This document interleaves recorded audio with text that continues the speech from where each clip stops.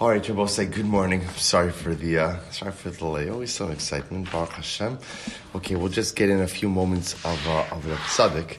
We lost a couple of minutes already, but we'll reclaim the few moments that we have left. So we left off last week in Os Kuf Beis.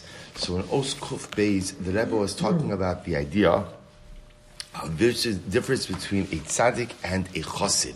So the Rebbe explained so beautifully. We're picking up on page Reish Mem Gimel in Tzidkas HaTzadik. So the Rebbe explained that here's the difference. And if you look in the right-hand paragraph, in the Be'urei HaChasidus, about 5 lines in, he says, V'zeu be'emes hanikra b'toar chassid. Ultimately, again, the Rebbe explains that this is someone who's called a chassid. What's a chassid? He says, Ritzoni Lomar, Sheba Avodasav Hashem Yisparach, Lav Dafka Medaktek Rak Lotze Sidei Chavasa Pishura Sadin. The chassid is not only preoccupied with trying to go ahead and fulfill his obligations based on the letter of the law, rather, Elamishtada Lamalos Ratzon Hashem Yisparach Gam Yosem Chavasa.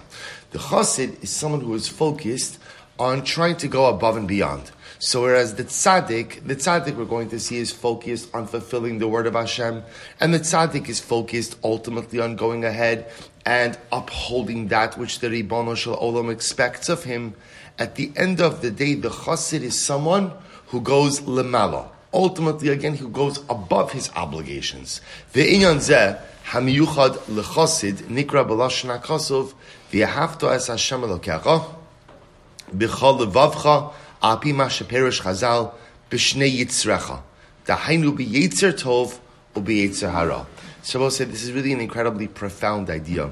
So the Rebbe explains that the chassid. So remember, it's just interesting to define our terms. So we've got our tzaddik who is someone who is focused ultimately again on upholding and fulfilling the words of HaKadosh Baruch Hu, right? Going ahead and doing that which is expected of him. And the chassid is someone who is willing to go above and beyond the basic set of expectations.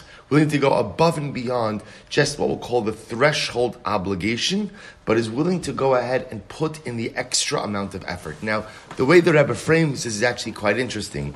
He frames it using the pasuk of Shema, to love HaKadosh Baruch Hu b'chol levavcha, with all of your hearts. If you remember again here, he quotes the Gemara Maseches Brachos, that what does it mean to love Hashem with all of your heart?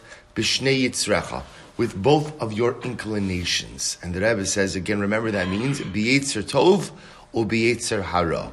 Ultimately, again, with the good inclination and with the evil inclination, yetzer hara.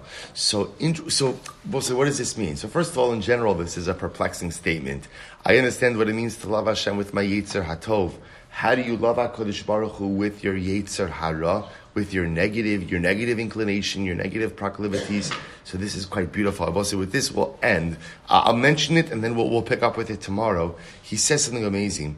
Kevan shetoar tzadik hu hakovish es Yisro lihimana rak mimashu neged sivoy haTorah aval hachosid miyuchad bazeh shemachnis kidusha vekavarna l'shem shamayim gam b'chol maaseh sheyishmo mechemdas hayetzer hara.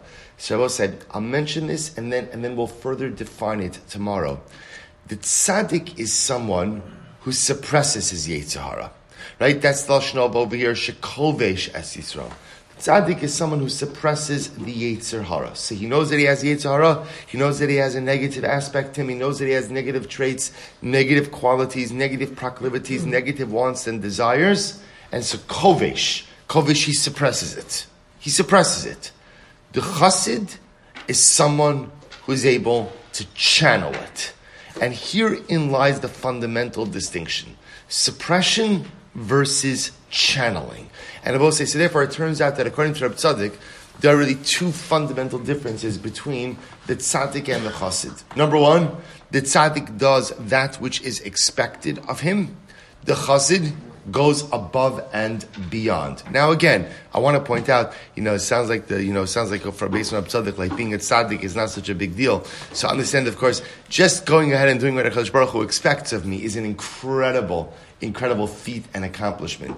The tzaddik does that which is expected. The chassid goes above and beyond. That's number one. Number two, says Reb Tzaddik, the tzaddik takes the Yetzer Hara, and he suppresses it. The chassid is able to channel it. How you channel the Yetzer Hara, how you channel the negative things which reside inside of me, Emir Hashem, we'll see, the Rebbe will explain tomorrow. Plus, we'll stop over here. Shkayach again. My apologies for the little bit of the later start.